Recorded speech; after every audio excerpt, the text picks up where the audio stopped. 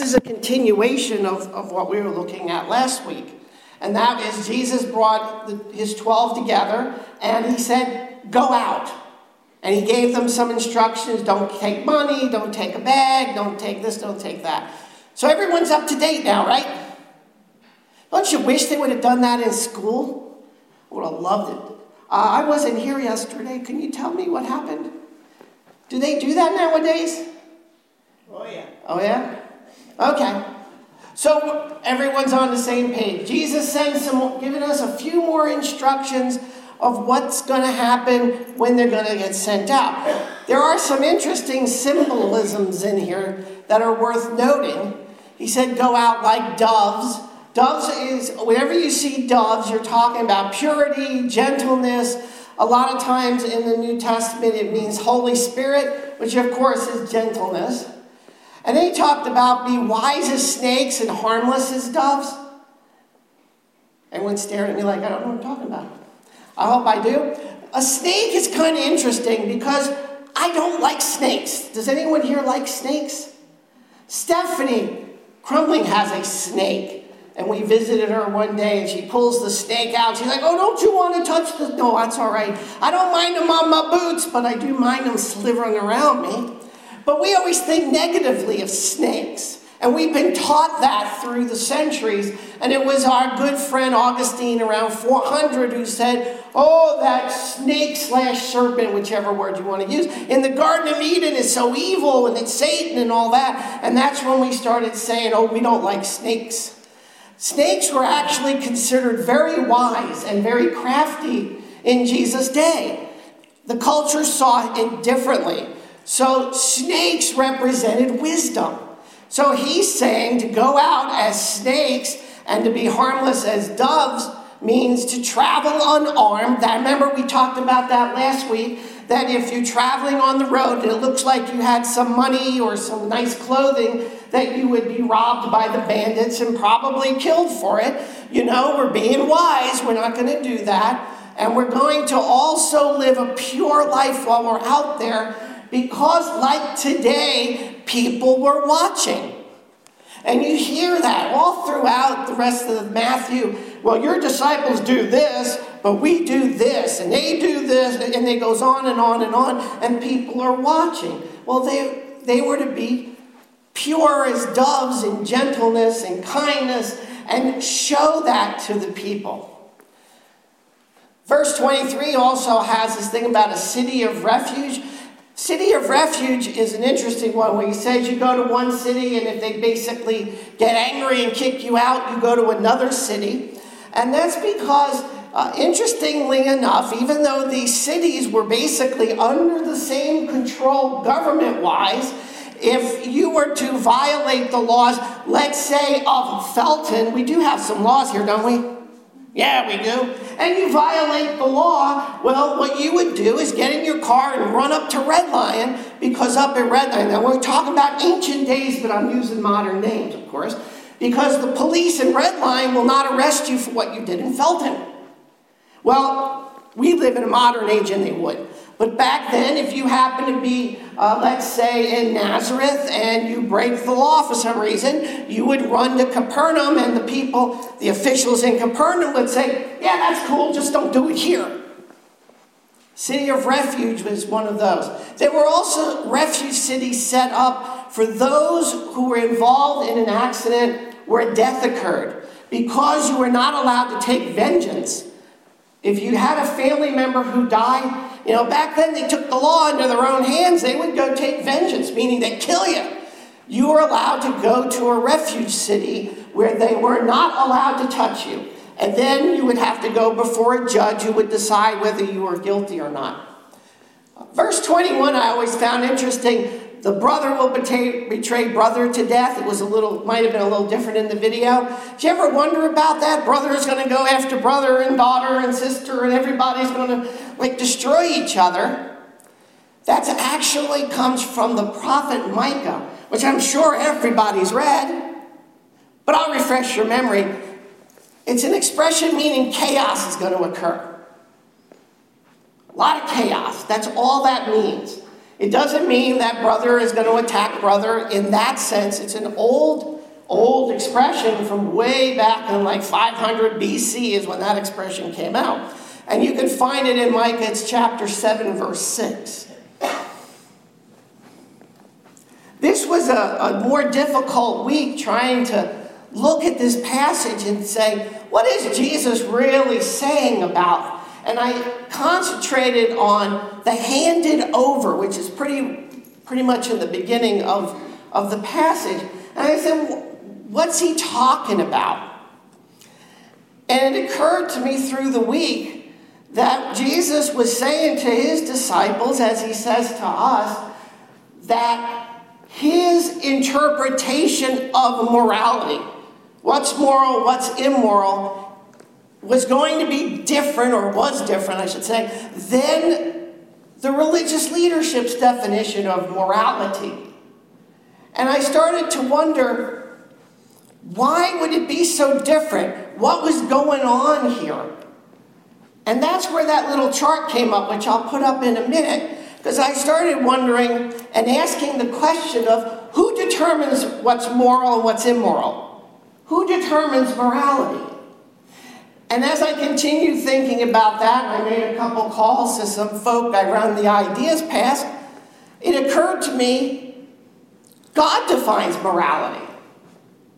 It's in the Bible. Just pick up the Bible, it's there. I should say, God defines morality for us.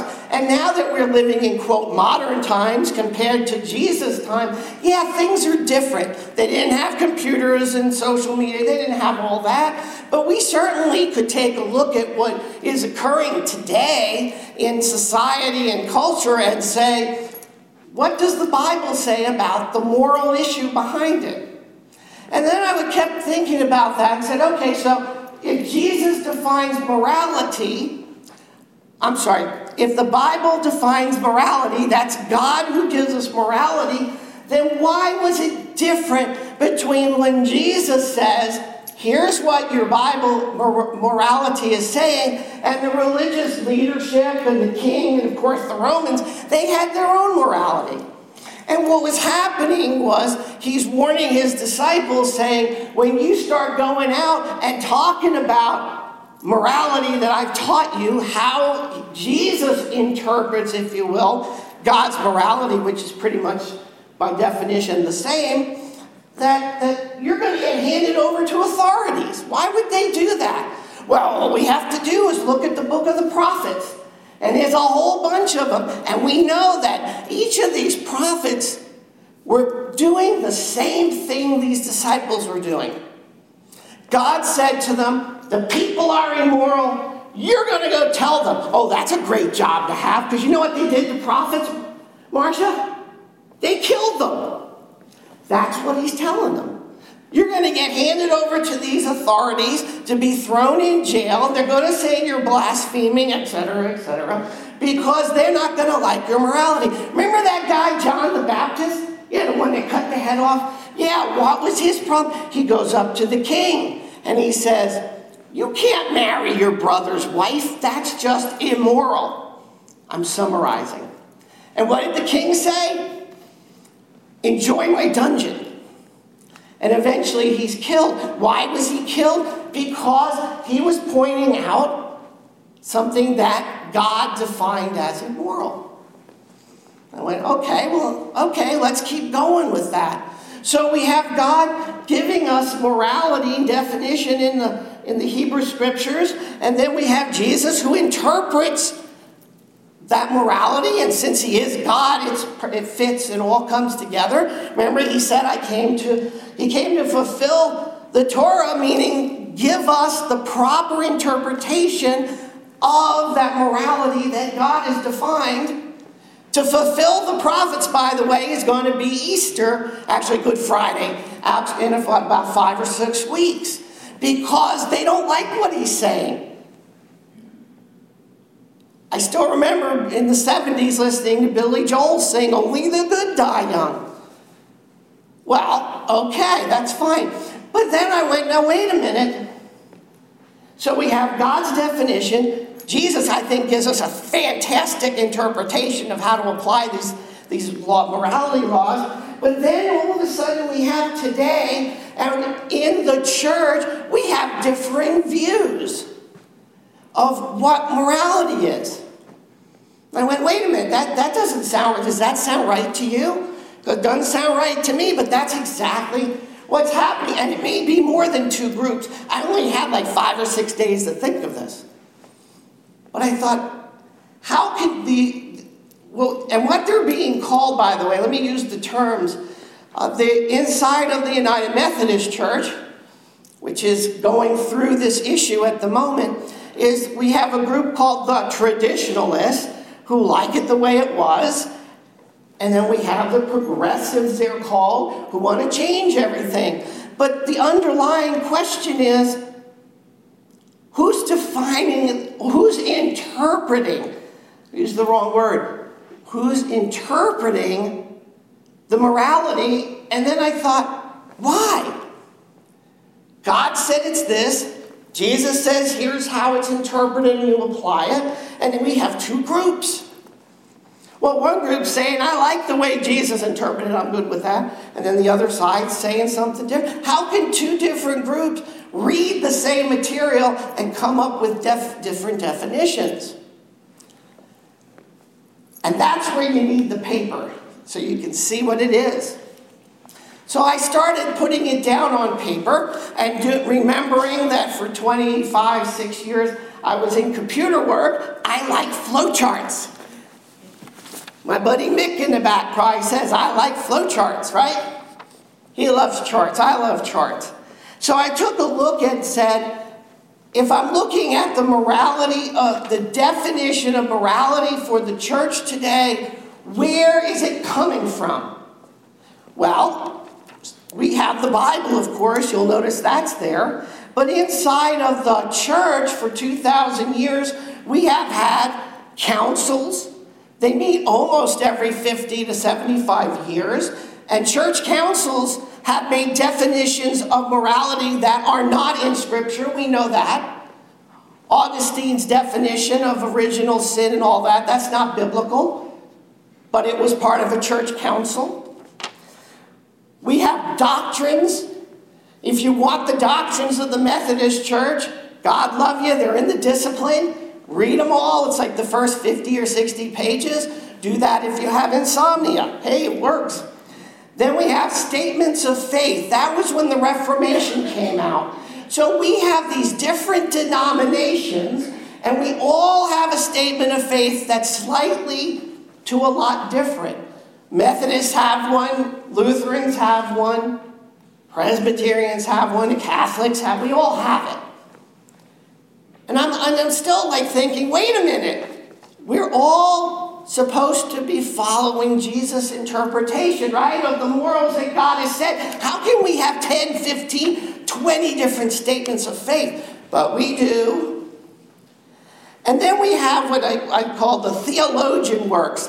These are guys along the centuries, they're on the far left, that have said, oh, this is what this means. We have some very smart people, Aquinas and Anselm, I can say that. And Luther was another one, and Wesley was another, and each of them are reinterpreting. I kept using define till about Thursday. Reinterpreting what they think Jesus said. Okay, well, fine. And all that comes together. Every denomination has a confession of faith or a statement of faith.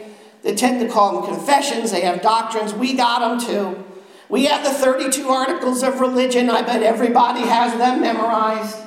No, I don't really have them memorized either. I had to 20 years ago. My memory's not that good anymore. I know the basics. And that gives us this definition.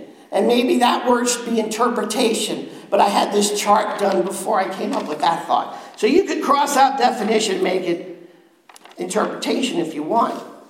The problem is the church became very Greek, very Western, and it got stuck. And each of the denominations that we have say, this is the way it is, and the other guys are wrong. Well, that's going to promote unity, isn't it? Not. All that does is separate more. And then I threw in the monkey wrench that I think messes the whole process up, and that's the culture. Because I was listening to I think I mentioned Adam Hamilton, pastor of Church of the Resurrection, Kansas City, writer. He's been here talking to us at annual conference. Google Adam Hamilton. He's a big shot, if you will, in the Methodist Church. And I'm listening to him talk about what happened in February. And I noticed that he's not using any Bible references to support his position. And then it occurred to me, as I went back and listened to him, he's pulling the culture. So the culture that we live in influences what we think morality is. I went, well, that makes good sense. Because if you go to Africa, if you go to Asia, even parts of Central America, they think differently. Their morality is different because their culture is so different in a lot of these different places. And then I gave us the box societal morality. That's just the culmination of it. And what's interesting about it in the United States is if you travel, you will find that the definition of morality and culture changes as you move between sometimes it's different between down here and up north. We have a new pastor down in Winterstown who was in the north of the conference for 40 years. And they decided, we're going to move you to the south. You can't get a whole lot further south than what Winterstown, Shrewsbury's down there. And he is so confused. First, he doesn't know where the grocery stores are. Well, he does now, but back in July, he was like, where's the grocery stores? I said, you're in Winterstown. You got to go up to Shrewsbury, up to Red Line. Okay, that's cool. But we talk in the cluster, and he doesn't understand why we do things the way we do. Simple things. Like when I got here in 1980 or so in this area, and I asked for pot pie, and I was given a plate of noodles. Pot pie has crust. Period. Is anyone else from Queens or New York? Pot pie has crust. Right, Linda? Yes. I love your pot pie, by the way. I love the noodles. But it has crust. Put the noodles in the crust. I'd be happy. No, I like it either way. But then I show it to you on the bottom. Notice I put it in a scale. And let's be honest, and I wish people would be more honest. There are some issues that you are probably, and I am, a traditionalist on.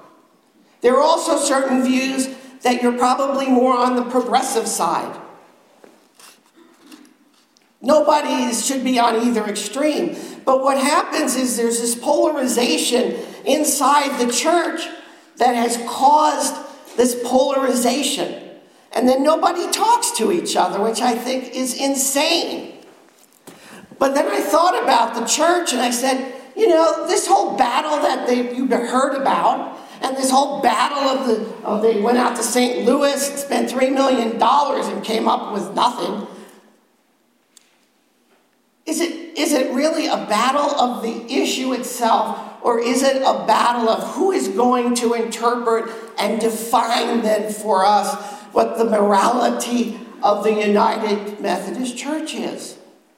And that's happening in society. It's a spillover from the culture. And maybe the right answer is that we should all learn to live together. I don't know what that answer is either.